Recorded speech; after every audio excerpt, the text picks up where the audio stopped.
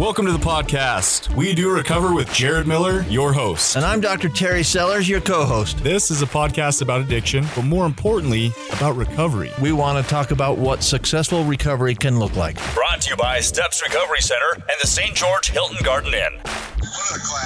You are listening to episode 15 of We Do Recover. I'm your host, Jared Miller. Today I am joined via the web by your co-host and our medical expert, Dr. Terry Sellers. Good morning, everybody. Good morning, good morning. We are also joined in studio by our favorite producer, Sean Denovan. Hey, I decided to turn the mic on this time instead of yelling across the room. It sounds golden. It sounds better that way. We love it. We also have a couple that are married in recovery for your featured guests, Amanda and Rudy Carrillo. Yep, Did I nail it? You got it, man. Oh, man, I've been practicing that all morning. Did great. Awesome. Welcome. This podcast was recorded in sunny St. George, Utah. Episode 15, Part 1 is brought to you by Steps Recovery Centers, where addiction ends and healing begins.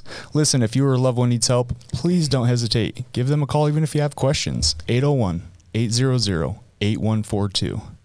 Let's jump into it. Dr. Sellers, what's new and good with you, buddy? New is, I don't know what's new. My life is spent countering false information about COVID. That's kind of all on I've social got media this week. On social media? Yeah, basically. So I don't know if you guys... I waste my entire day arguing with morons. Yeah. That's right. I said morons. Dr. Sellers has a hobby, and it consists of Yes, it debating. A healthy debate on social media No, about... it's not that. It's not always one of healthy. I those. wish I was healthier about it. Nice. It was good hearing from you. Let's get our couple in. Mr. and Mrs. Carrillo. What's new and good in your guys' life? Ladies first. There you go. Good man. Just doing the thing, Halloween's coming up and we got, a little one at home and then a teenager who doesn't want to be a part of it this year with us. So I'm picking my broken heart up off the floor over it. It's fine. Her friends are cooler than us, apparently. So. Oh, yeah. She's at that age. Yeah. She's at that age. Last year she wasn't. This year she is. Yeah. Are you guys doing anything for spooky Halloween this year? Just trick or treating. We're trying to hit the good neighborhoods. Yeah, with a group of people in recovery. Awesome. Yeah. Sweet. So with your kids, right? I mean, Amanda, Rudy, we're like in our we're 30s dressing up now. too, man. Oh, yeah? Yeah. You're going to be the one on the door? Yeah. Trick or treat? Yeah. I mean, yeah. I'll shave. I mean, probably one of the most codependent costumes we could come up with. Yeah. What is it? Let's hear it. Peanut butter and jelly. I love it. Love it. I love it. Sellers, what are you going to be this year for Halloween? A grump. I'm going to be grumpy. He's going to be Scrooge. I forgot my new and good. I spent hours this week putting up my one contribution to the Halloween decorations, but it's pretty cool. I got a see-through kind of gauze screen, and then I project holograms off of YouTube onto the back of that screen, like from inside the house, and it's in a window, and then you see these holographic ghosts from outside. It's pretty cool. That's cool. I gotta get on that doctor pay holographs and stuff. Yeah. I mean, that's great. It's on YouTube. It's not pay. Okay. I click up holographic Halloween videos on YouTube, and they come up. I love it. Let's get Sean in here. Sean, what's new and good with you, buddy? I've been remodeling the podcast studio. It looks amazing. That's my thing. Oh, I'm only halfway done. It looks good. I got like 3 orders from Amazon showing up today, so I'm like super excited. Nice. That's about it. Just when I didn't think you could get any better, you just keep evolving this thing, man. Hey, don't be putting that pressure on me. All right. All right, it's good to check in with you, Sean. Okay, well, let's jump into it. So today's gonna be a little bit different than we've normally kind of rolled with. Instead of it being kind of a story or an autobiography, we've got a married couple here that are in recovery. So I'm going to shoot some questions out there, and Dr. Sellers is my co-host. Please, if you have some, feel free to jump in and ask your questions.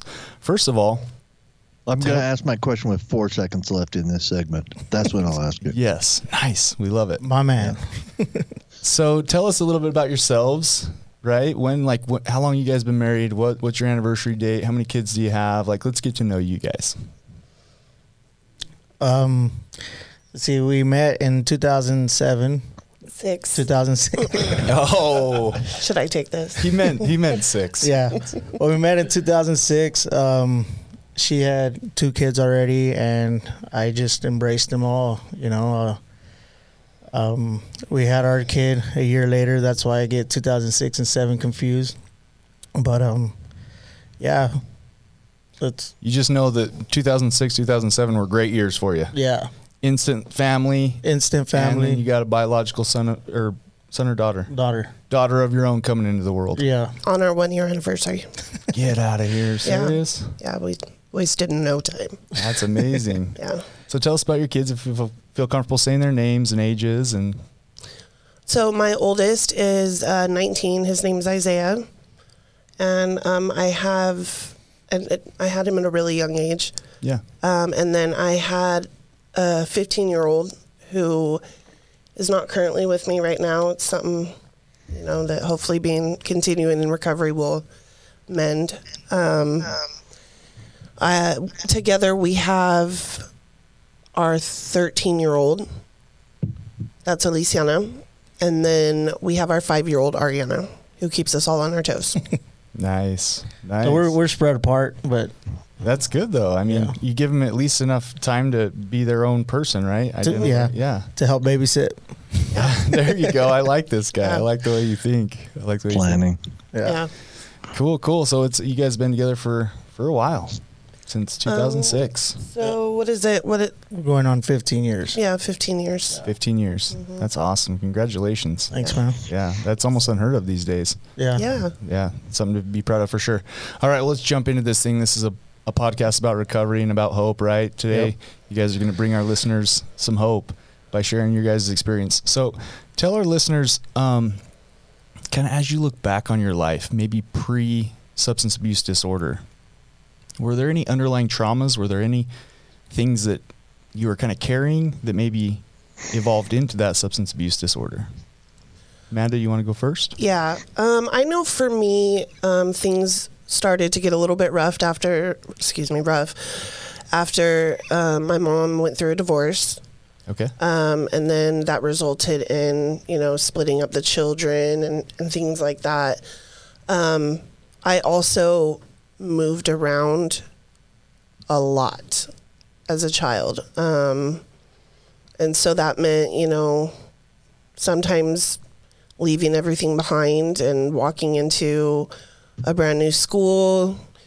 I know what was traumatic for me was going into all these different places, especially schools, and I would be either ahead or behind. And so I kind of gave up in school pretty early on. I struggled to connect with people.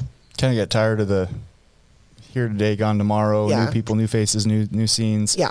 There's a great book called Childhood Disrupted that talks on that, the stability, right? Like kids need structure, they need stability, they need a safe place and friendships. Yes. Right? I think that continues even in your adult ages. Yes. So that was kind of the traumas that were happening for you? That's what started. Yeah. Absolutely. How about you, Rudy? Well, I felt like I had a pretty good childhood. I thought, it was pretty normal. My mom and dad split when I was 3. I had 2 older brothers, they're stepbrothers. But like looking at it now, I can see that it started, I think, me trying to fit in with them or trying to be accepted by them. Yeah. So as I started getting older, I would ditch school and stuff like that, and just try to find the older crowd, always wanting to be accepted. Pretty much is, that's what ended up. I would consider that trauma. I think. I don't know. Yeah, you don't have 2 biological older brothers, right? They're through marriage. they're It's half. a blended family. No, half. Yeah. Sorry. It's Yeah. a blended family, right? And so you're seeking their approval, wanting to feel accepted, wanting to feel a part of them, right? Yeah. Yeah, I can relate. I have 2 older brothers as well, and a lot of times I can literally remember saying to one of my older brothers, like, I just want you to be proud of me. I want to feel like because they're so much older, right? So you wanted to feel like you fit in, And I also, this made me think of, just kind of off the top of my head, maybe is that why you were so open to when you met Amanda and she had 2 previous kids? Yeah. I mean, yeah. you came from a blended family, so you're like, cool. Yeah. This is home for me. Yeah, I think the first thing I said when I met Amanda was, oh, great, you have kids. And it gave me a sense of being needed, Like, now looking back, I can, like, working through those things, I can see, it was like codependency or feeling needed or wanting to be accepted, Yeah, a sense of purpose is something bigger than yourself that you need to help take care of or be a part of. Yeah. Yeah, that's super important. So, where did you grow up? What would you call your childhood home? Pasadena, California. Okay. I don't know if you said that and I missed it. I apologize. No. Amanda, how about you? Where did you grow up? You said you moved a bunch, but do you have a place you would call home? Finally, I would call kid? St. George home, but I started in Southern California and ended up as far east as Tennessee, as far south as Arkansas, and all the in between. You did move around a bunch. Yeah, Holy a lot. mackerel. And a lot of, not even just different like schools or whatever, but different cultures. And, Right. I really struggled to like find out who I was.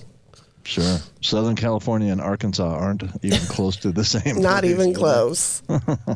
That makes me, I'm having these like little insight questions here that I want to ask. So I know Amanda, and she is a very accepting, very loving person. I don't think I've ever met somebody that has anything bad to say about her. And maybe that came from your childhood, like moving around different cultures, different people. You think that maybe played into the sweet personality of Amanda that we know? You're probably only talking to people in recovery because there was a time where there was not a good thing to be said about me from all the wreckage that I had caused. But yeah, I mean, when I got into recovery, I definitely had one of those big switches or shifts. And everybody in my life now, the community around here, they, mostly know me. I had one, it was monumental. Yeah. To be honest. So Night and day difference. yeah. That brings us into, do you have any other questions, Sellers, before I hit him with one? Well, I have an observation to point out, Yeah. which I love, and that is part of the thing about recovery for most of us is that it is a daily reprieve, and it is also a daily reminder to work on your character defects, which most other people that don't have like the fellowship of AA or however you do your recovery, most people that don't have that kind of fellowship don't do that kind of thing. Like I find myself, it's so easy to slip back into old habits with that. If you don't work on it, you go back to who you were, and I didn't like who I was. I'm guessing, Amanda, you didn't like who you were at that point. I didn't know that I could be anything else other than who I thought I was wired to be until this time around. I had my first try at recovery at 14 years old, and I've done plenty of rehabs ever since. The only thing different this time was pretty much 12-step fellowship and creating that connection with something greater than me. Yeah, that's a great point. A lot of times you don't know what you don't know. Yeah. Right? Right. You don't know any different. Right. Yeah. It's a good point. All right, Rudy, I'm going to hit you with the question. Okay. And then let's get Amanda's take on it too. So you guys are on a podcast about addiction, more importantly about recovery. What did addiction take from you guys? At the end, it ended up taking everything I love. It took my kids were in foster care. My dad and my relationship's always been solid. It took him pretty much I really upset him, because I was still choosing to go and get to use or drink instead of trying to recover. It took away my and my wife's relationship. We separated at the beginning of 2017. It took away peace of mind. I didn't understand that till now. It took away my dignity, my morals, my beliefs. It took everything, man. Yeah, it robbed you of your identity and all those other things you mentioned. Yeah. Absolutely. Amanda, what do you feel like addiction took away from you? Coming into addiction, recovery, I'm sorry. I really don't feel like I had very set morals and dignity, like, to be honest.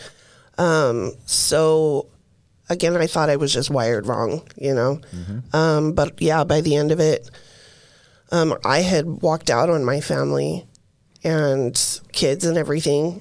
And, you know, the domino effect, pretty much, by the end of that year, my kids were all in separate foster homes, and he went into treatment first, so I felt, you know, left behind there. I don't have any family around here. Okay. So there wasn't much resources for me to tap into. Like, I was homeless. I was pregnant by the time I got into recovery. Like, it just... You didn't have a lot of social support. Yeah. Yeah, and that's an important part of it. Mm-hmm. So I guess let's backtrack. Should we backtrack a little bit, Sellers, and ask him kind of when? Yeah. So it sounds to me like, were you guys both using when you first met, or did that happen later in your guys' life, or? Yeah, I started drinking, like I said, I was trying to hang out with the big boys and stuff, so I started drinking around like 15 years old. By the time I was 18, I had tried, you know, a couple different substances, and but drinking was always part of my normal day. By this time, like, it was my normal day to day. And so by the time I met her, I was, also, you know, using other substances on the side, but always drinking, and, you know, thought I had control over it. You know, I deserve it. I worked hard or whatever, you know. But yeah. Our disease tells us you're functioning. Mm-hmm. You got all your stuff together, right? You show up a couple minutes or hours late, but you're okay. Right. What about for you, Amanda? What was the question? I'm sorry. So, like, you were in active addiction when you Yes. met Rudy, right? Okay. And kind of paint us a brief picture of what active addiction started and what Okay. it looked like for you. My substance use started pretty early on in life. I was about 11 years old, and I maybe had like a year or two abstinent off of, you know, this or that, like all throughout my life. And, but by the time we met, like I was pretty much like, I was always doing something. If it wasn't meth, I was drinking. Eventually I got into the painkillers and things like that. So I was from age 11 up to 30. Yeah. Got ya. I just totally burned myself. You're good. Not 30. 22. In Sellers, we call that the addiction of more, right? Like just more of whatever we can get our hands on. Yeah, well, that's what you call it. Yeah. I've heard it in circles. No, I think that's really true. But I'm struck by, and I know I'm getting way ahead of myself here, but I'm struck by the miracle of someone starts using at age 11, really kind of attempts sobriety at age 14. Like, most of us can't even comprehend that. Mm-hmm. Like the enormity, and we're going to get to this in the second segment, but the enormity of that miracle of someone who started at age 11 who is now clean and sober, I don't think people understand how huge that is, and how, in my mind, and I get it if you have a difficulty with the concept of higher power, I apologize, but I don't. I know who my higher power is, and only a higher power could do that. Yeah. Well Absolutely. said. Well said. We can all agree on that. Mm-hmm. All right, I'm going to hit you guys with a question here. At what point did you hit your rock bottom? And we know step number 1 is recognizing that your life has become unmanageable, right? Can I ask a question before that one, because it comes chronologically before that one? Absolutely. Like at what point did you realize it was a problem? Yeah, great question. So I, you know, as soon as I met her, I was a hardworking man, everything, trying to provide for the family. I would always find myself getting good jobs, you know, working my way up to management or something. Like, you know, I'm a great hard worker. And, but I guess for me, when I started to realize I had a problem was when I would end up getting fired by these jobs. My sense of income and like bringing home, to pay the bills, all that, like, just got swept up from under me. And then it would, like, start a cycle of, like, all right, this time I'm changing. This time I'm going to do different. I promise. I'll stay away from the hard liquor. I'll stop, doing Xanax or whatever the thing was at the time. And, like, time and time again, that would happen. I would lose my job. I would make promises. And then eventually I'd end up breaking them. Once things started to get better again, once I got a good job again, and like I'd start, hanging around with certain people doing, going back to the other, deeper drugs. And then yeah. So I love that. That's a great, valid point. And that is, it's these tiny little decisions we make which end up going so poorly. Like, you just start hanging out again with the wrong people because you've been clean for a minute. Like, okay, I can handle this now because I've been clean for a minute. And that's a giant mistake people make all the time. Mm-hmm. And I think, too, I can relate. A lot of us, we make pleas, right? Just real quick, because I realize we're getting short on time on episode 1. But I remember a ton of times saying, okay, God, if I do this, or if you do this, I promise I'll do this, or some version of that. Amanda, go ahead and answer your version of Dr. Seller's question. Okay, so go ahead. Sorry. Okay. I think the birth of my 4th child, she was born dependent on opiates. And it was clearly a problem way before then, but I was still in denial. Oh, no. I'm sorry, guys. That's okay. I was clearly still in denial, and but she was born dependent, and they actually they weaned her off in the NICU, and they let me take her home. They opened a DCFS case against me, and instead of doing what most people would do, like go look for help, I went and found a doctor to manipulate.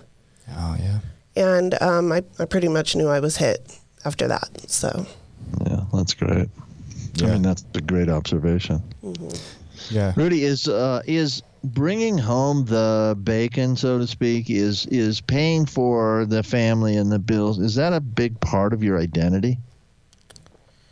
It is now. I asked because I think it's a big part of mine, and it sounded like you were proud that you had these really nice jobs, but then you'd lose them. Yeah. Did you feel a bunch of guilt? Yeah, losing those? Yeah. Thinking about it, like, that was my identity. Like, oh, look at me, I'm the manager, or oh, look at me, like, it's what I was taught to do, or I thought was like, just work my butt off and bring home the bacon, like you said, Well, I think that's taught to us from previous generations. I mean, I think it sounds like your dad, I don't know this, but it sounds like your dad taught you to be a hard worker. Yeah, he did. And that your job was to support the family financially. Yes. And Rudy is a hardworking dude. Today, I believe that. In his recovery, he's a business owner, a part business owner, correct? I am. Yeah, I started my own business. Yeah. That is amazing. Yeah. And he works full time at another business. At another great job. Yeah. Yeah, this guy, that is admirable. And it sounds like to you, Amanda, your identity is being a mama. Yes, it was. But in recovery, I've gotten to learn a little bit more about myself. So I became a mom at a really young age, and that's, that was my life all through my teenage years and everything. One thing recovery has given me is to find out who I am beyond that. Yeah, that's awesome. All right, you guys have been listening to episode 15, part 1 of We Do Recover, where we are featuring Mr. and Mrs. Carrillo. Thank you guys for listening. In part 2 coming up, we're going to dive into what their rock bottom was. Step number 1, that they realized they were powerless over their addiction and that their lives had become unmanageable and transition into their life into recovery. Thank you guys for listening. Dr. Sellers, you got anything you want to take us out on? I got a quick comment because I love doing this right up against the timer. But shot clock. I'm just trying to make Sean nervous. This is beautiful. My observation is that those aren't labels that you're the breadwinner and that you're the mama, and we don't mean those as labels. We really mean those as the things we internalize as children. Yeah, I recognize that. Great point. Join us in part 2 of We Do Recover coming up. Thank you. Thank you.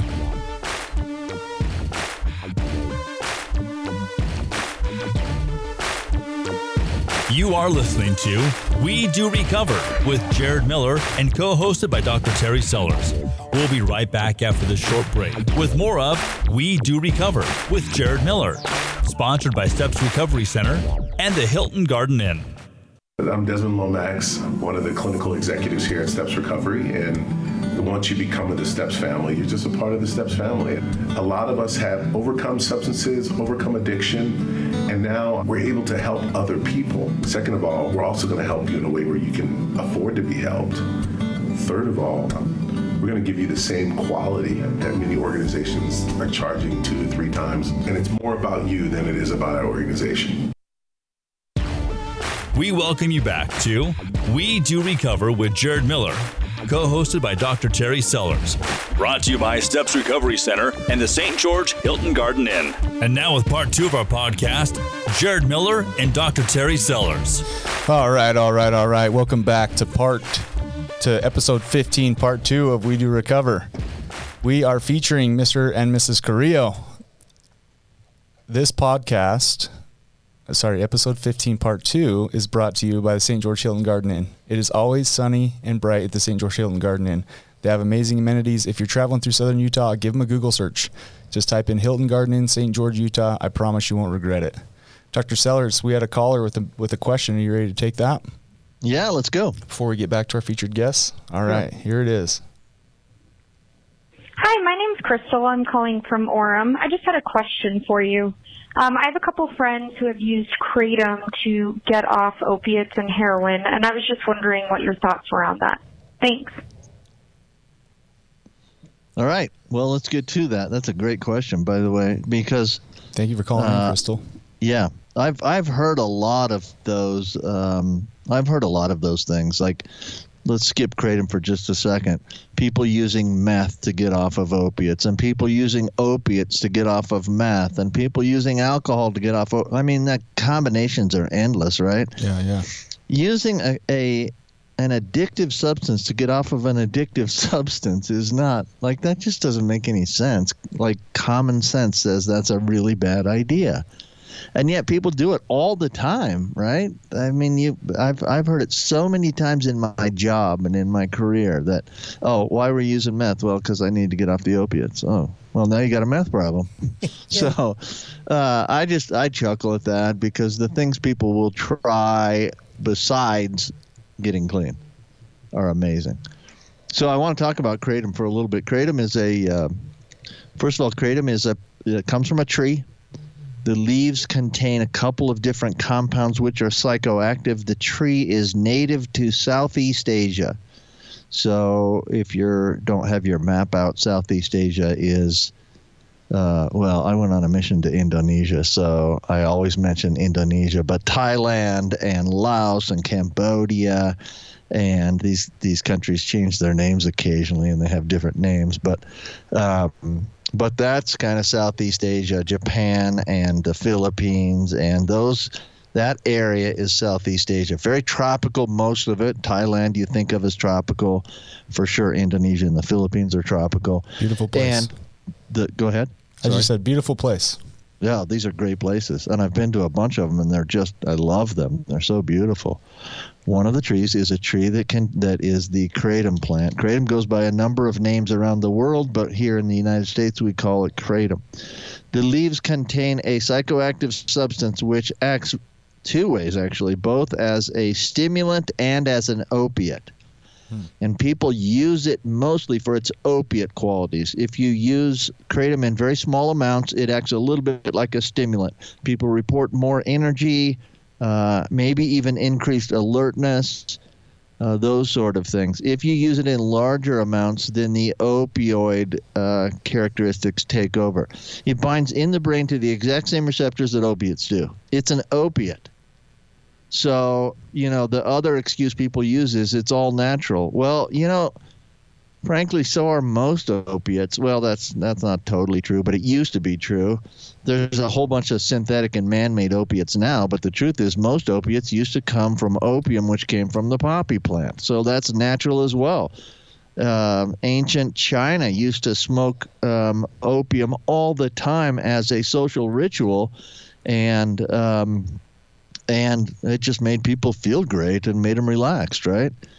The problem is it's all addictive. So kratom, if it binds to the opioid receptors in the brain, then it's going to provide relief from opiate withdrawal, which is why people use it to get off of opiates. The problem is I'm starting to see lots of people that are addicted to kratom. Right. You're just changing one opiate for another, basically.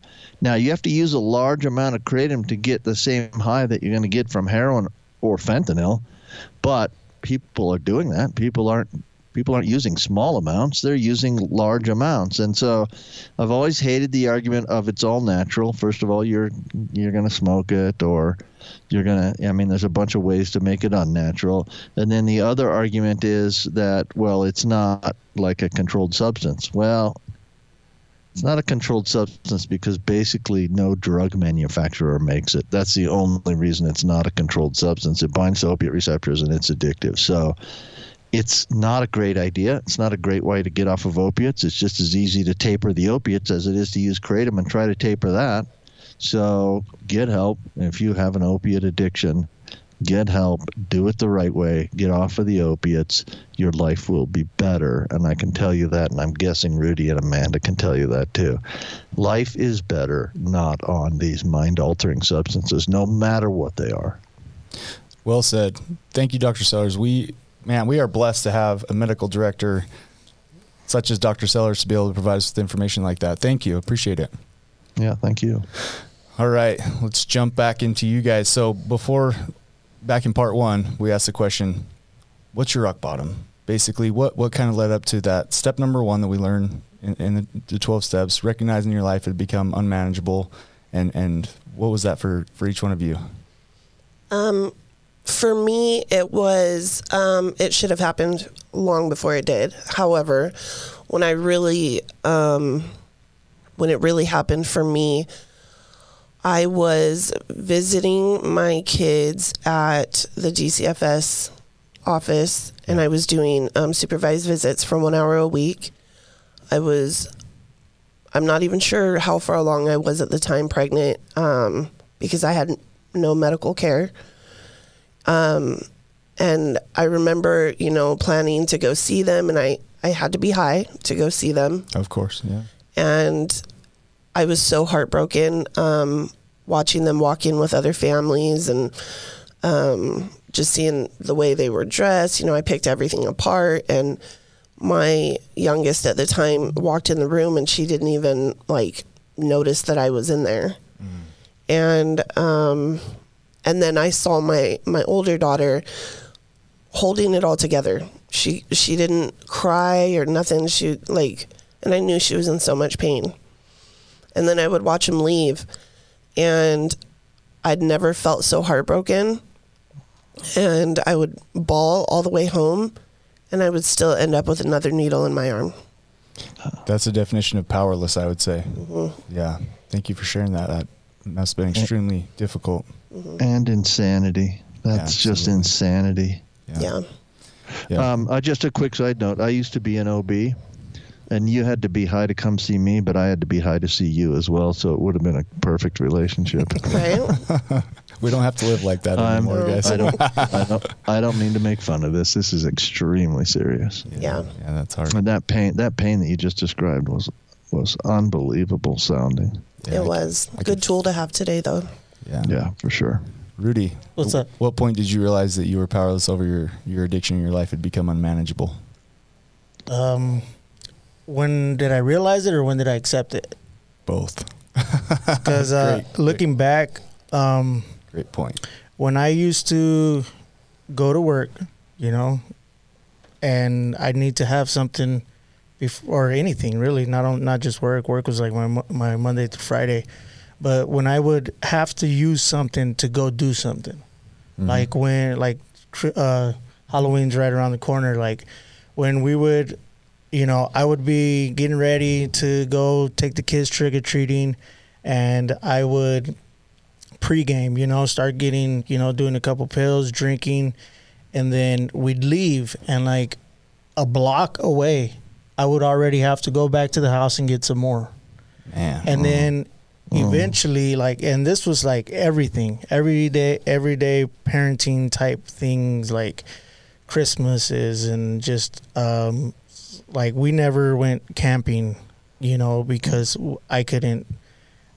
I would pregame and then I get too messed up and then not be able to do anything. Yeah, I can remember. I hate to bring this about me because it's about you guys today, but I can remember the same feelings. I remember my family would ask me to go on trips, and this is before the heroin started, and it was just opiate pills. And I would think to myself, I'd go count my pills, right? Like, am I going to have enough? Yeah. And today I'm grateful that I don't have to live like that anymore. If somebody says, hey, let's go to Cancun, sweet. When are we leaving? What am I wearing? You know what I mean? Yep. The freedom. Yeah. Let's transition into that. So what did early recovery look like for both of you guys? Amanda, we'll start with you. What kind of jobs, what kind of triggers? If I'm a listener and I'm out there and I'm listening, what did you experience that maybe they can, feel and be able to identify with? So I have to bring this up just because it's funny today. He went into recovery first. We were supposed to both go at the same time. However, I manipulated my way out of that. So he went into treatment on October 1st. And I was still out there for a little bit. I'm coming up on 3 years on November 5th. He just got his. Congratulations. Thank you. Thanks. And I have to give him crap about this. If there was a poster boy for being recovery, it was him. He was just he did all the things, and he was spiritual, and he was just great. And then there was me. And if there was a poster of what you thought of the person that was not going to make it, that was me. Yep. I broke all the rules. I was on the blackout for 7 weeks. I was just always in trouble. But for those of you that don't understand blackout, she's talking about going to treatment, and the initial part of treatment, they try to get you focused on being there and not on the outside world, so you don't have contact with your relatives or loved ones for a brief period of time. Not 7 weeks like you decided. More to like make it, 2. Yeah. I mean, it's supposed to be 7 days. Right. About 7 weeks for me. Yeah. It's fine. Wow. I love that, because if somebody's out there and they're struggling and they think there's no way I can do this, if they're listening to this, there is. There is. Not all of us catch it right off the bat. I fought. I remember so I went into treatment, and I eventually was abstaining and showing up to my group. I went through residential and then into day treatment, and I was doing all the things. And I remember one of my counselors was like, when you walk into a room, you have a presence about you. And it had been a long week. I was getting grilled and picked on and all this in group and everything. And he told me, you have a presence about you, but it's so negative. And I remember thinking, what more do you want from me? Yeah. I'm trying to follow the rules to the best of my ability. I'm doing the things. But then it hit me that day. It hit me that it wasn't the drugs and alcohol. Ooh. It was my behavior. It was the fear and resentment and everything that just kind of oozed out of me. It wasn't, Yeah. I had been clean and what? And here I am still just. It was your mentality, your outlook. Yeah. Yeah. The drugs were just the end result. Mm-hmm. Yeah. Thank you for that. The drugs weren't the problem. They were the solution. Yeah. Unfortunately, yeah. Yeah. Right? But they're not really a long-term solution to anything. But, people don't completely understand that. A lot of people are self-medicating for problems that are absolutely real. Yeah. Absolutely. Yeah. So, Rudy, we heard that you're the poster boy. Tell us what did early recovery look like for you? What were some of the things, maybe triggers or things that tripped you up, jobs, So I did a lot of, I think you mentioned triggers. One of the things that triggered me a lot in early recovery was we did a lot of hustling here in town or like doing people dirty and stuff. What do you mean by hustling? Let's get into this. Selling drugs. Okay. Selling drugs or just, robbing Peter to pay Paul, like whatever. Gotcha. Anything I had to do to get some free drugs. So, being around this town, it's a small town. One of the triggers or fears was like, I did something here. I would always go and get high at parks or bathrooms, public bathrooms. Like, I used to do that. So I would start seeing those and that would trigger me. But I don't know, going to the question, I think the first year for me was rough. I had all these great jobs. I held myself on like this was my identity. I went and got a job at McDonald's for my first year. Thank you for the honesty. Yeah, and I rode a bike around. I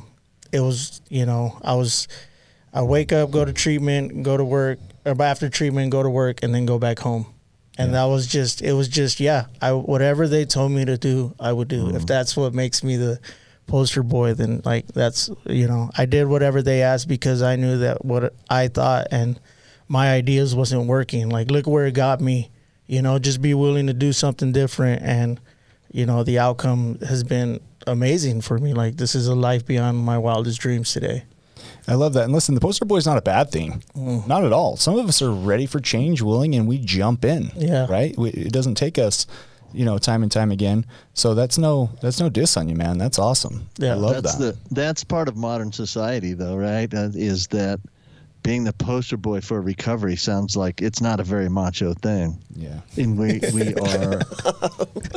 are taught as boys to be macho, basically. Yep. I mean, macho's not an American word, I understand, but we're all taught that in some form of, like, we're supposed to be the tough guys and the not the poster boy for recovery. Yeah. Yeah. So way to change completely your identity. Thanks. Yeah. Just to add on, like, this for the listeners, like, our first year also we're living in a hotel. Well, we're living in a hotel for a bit.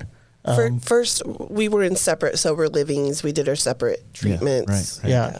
And eventually we tried to move together and we were in a hotel. We had to put up a child for adoption. So like we've been through some stuff. Like there's, people like the whole DCFS case, the kids were in foster cares and we're just trying to do whatever we can do to get them back in my dad's care. And then eventually, back in our care, we just showed up. I feel like we just showed up and did the next right thing. And things just, like, no lie, miraculously started to work out. We just show up, do the next right thing. So if there's anybody out there that's, got the whole DCFS case going on, just show up, do the next right thing. Show up, do the next right thing. And things just start to work out. I felt like that's what was my experience. Absolutely. I love that you shared that. It made me think of the combination of both of your stories made me think of this. Perception is everything, right? Mm-hmm. And it's funny because, today, part of my life in recovery is I work out. I go to the gym and I have a sweet girlfriend, Mandy, who goes with me, and she has this pink bag that she carries around that has all of her stuff in it, right? And if we're working at one station, Sellers is laughing, if we're working at one station and the gym's crowded, especially on Mondays, I'll pick up her pink bag, throw it over my shoulder and walk to the next station to reserve the machine. And one day my buddy came up to me and he's like, Jared, dude, you got to stop wearing your girl's bag. You look like a punk. And it's funny. I laughed and I thought, I have a healthy relationship today. I have somebody, who loves and cares about me. I'll be a punk. Yep. I'll carry that bag. Like at some point we got to move away from society's view judgments. Yeah. I'm happy being a punk carrying her bag. Mm-hmm. If that makes me less of a man, well, it does. Yep. I'm cool with it. Right. Yep. It doesn't. That's the thing. You are more of a man because you're willing to pick up a bag that doesn't look all that macho. Yeah. But it's the perception, right? The bag story is just the example of really when you guys made a real serious change, your perceptions changed. Mm-hmm. And then like you said, Rudy, man, miraculously things started happening for you. That's God working in your life. Definitely. That's my high power. I give him his glory, like Dr. Sellers said. Same. All right, we got 6 minutes. Can I hit him with one more question, or do you got something, Terry? No, I want to transition really quickly to life today, but you hit him with your question. And that is exactly what it is. So Okay, good. we know that being abstinent isn't the same thing as a life in recovery, right? Simply refraining isn't the same thing as living a fulfilled life in recovery. What does your guys' life in recovery look like today? For me, it's definitely being an active participant, like with my children and my husband. We work together. We both are employed. We both contribute to our household. I don't put all the weight on him. And I mean, I did that before and to get me high, and so today I get to, work a job and contribute, and I get to be a mother. And I mean, we work really crazy schedules. Like I work graveyards and he works a lot of hours during the week. And thankfully my father-in-law, who has been the foundation, like the rock of our family through all of this, he lives with us. And we get to make a living amends today. I get to pay my bills. Yeah. And I mean, I've had health insurance for a year that I pay for it, and I grew up on state assistance type stuff, Game changer. And I get to do those things today, and I work in recovery. I work at Steps, and I get to work with people who were just as lost as I was coming into all this. And while it's amazing because. Quick story. Yeah. I went to visit him when he was in treatment. He's laughing already. And I was super out to here pregnant, high out of my mind. And I was like appalled that they wouldn't let me see him. And I made a big old scene and I got arrested. And now I've been employed for almost 2 years with the same company. Wow. Yeah. And so I'm just... I got a connection to something greater than me, and I get to work with other people and be a mom and a good wife, and yeah. That you're inspiring me. You're a great example. Rudy, what does your life in recovery look like today, buddy? Man. And feel free to give a shout out to your company. Legacy Fencing. If you need any gates, fences, or anything welded, I got you. I am just getting started, so... I don't really have my prices all figured out yet, but just bear with me, and I'll make sure you guys are happy with the end result of your fence. I love it. Is that your life in recovery? I mean, share your life in recovery. That's a big part of it, I know. Yeah. No, my life in recovery is, I don't know, how to say it. Like I don't stress out a lot. I don't try to control things. I try to give it, let things work out the way they're supposed to work out. I get to show up for my kids. I get to take them I come through on camping trips and stuff like that, Nice. I have a host of friends that, that I can call on, talk to about anything that I'm going through. People always checking on me. The fact that people want to go trick-or-treating with us on Saturday, it's like usually like we're the people to not go with, Yeah. So I get to participate in the fellowship, share the message, do the work, reach out to the newcomer. I try to I try to contribute to society. When I used to always try to find how can I come up, how can I take from, like I want to be of service. I want to, do for others. I'm not really looking for me to come up anymore, Yeah. And on those things, just I sleep better at night. Oh, absolutely. I look at myself in the mirror and I like the person that I'm becoming, So yeah, absolutely. Thank you. And that's huge, right? I mean, you kind of hinted on it. You went from robbing people or doing whatever it took to get what you needed to today you're giving back, being a positive part of the community, healthy social circles. I love it. You guys are both a great example. We got about a minute left. Sellers, you got any? Yeah, two quick comments. The first is that I think this is as powerful of a story as we've had. I mean, this for sure.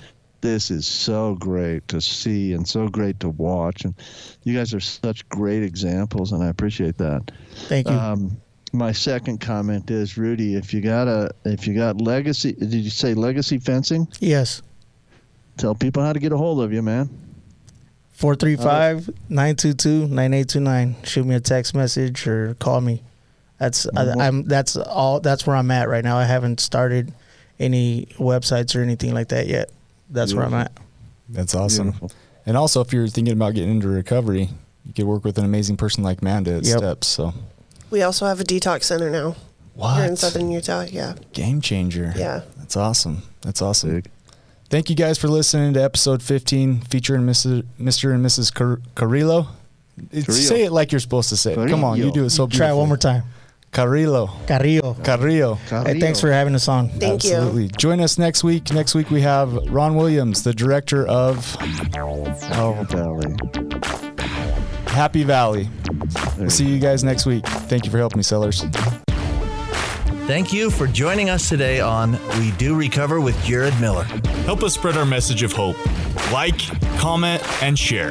If you have any topics or ideas for future shows, please share that on our Facebook page. That Facebook page is We Do Recover with Jared Miller. If you or a loved one needs help, please reach out to us. Again, thank you for listening. Brought to you by Steps Recovery Center and the St. George Hilton Garden Inn. This has been a production from A Podcast Studio.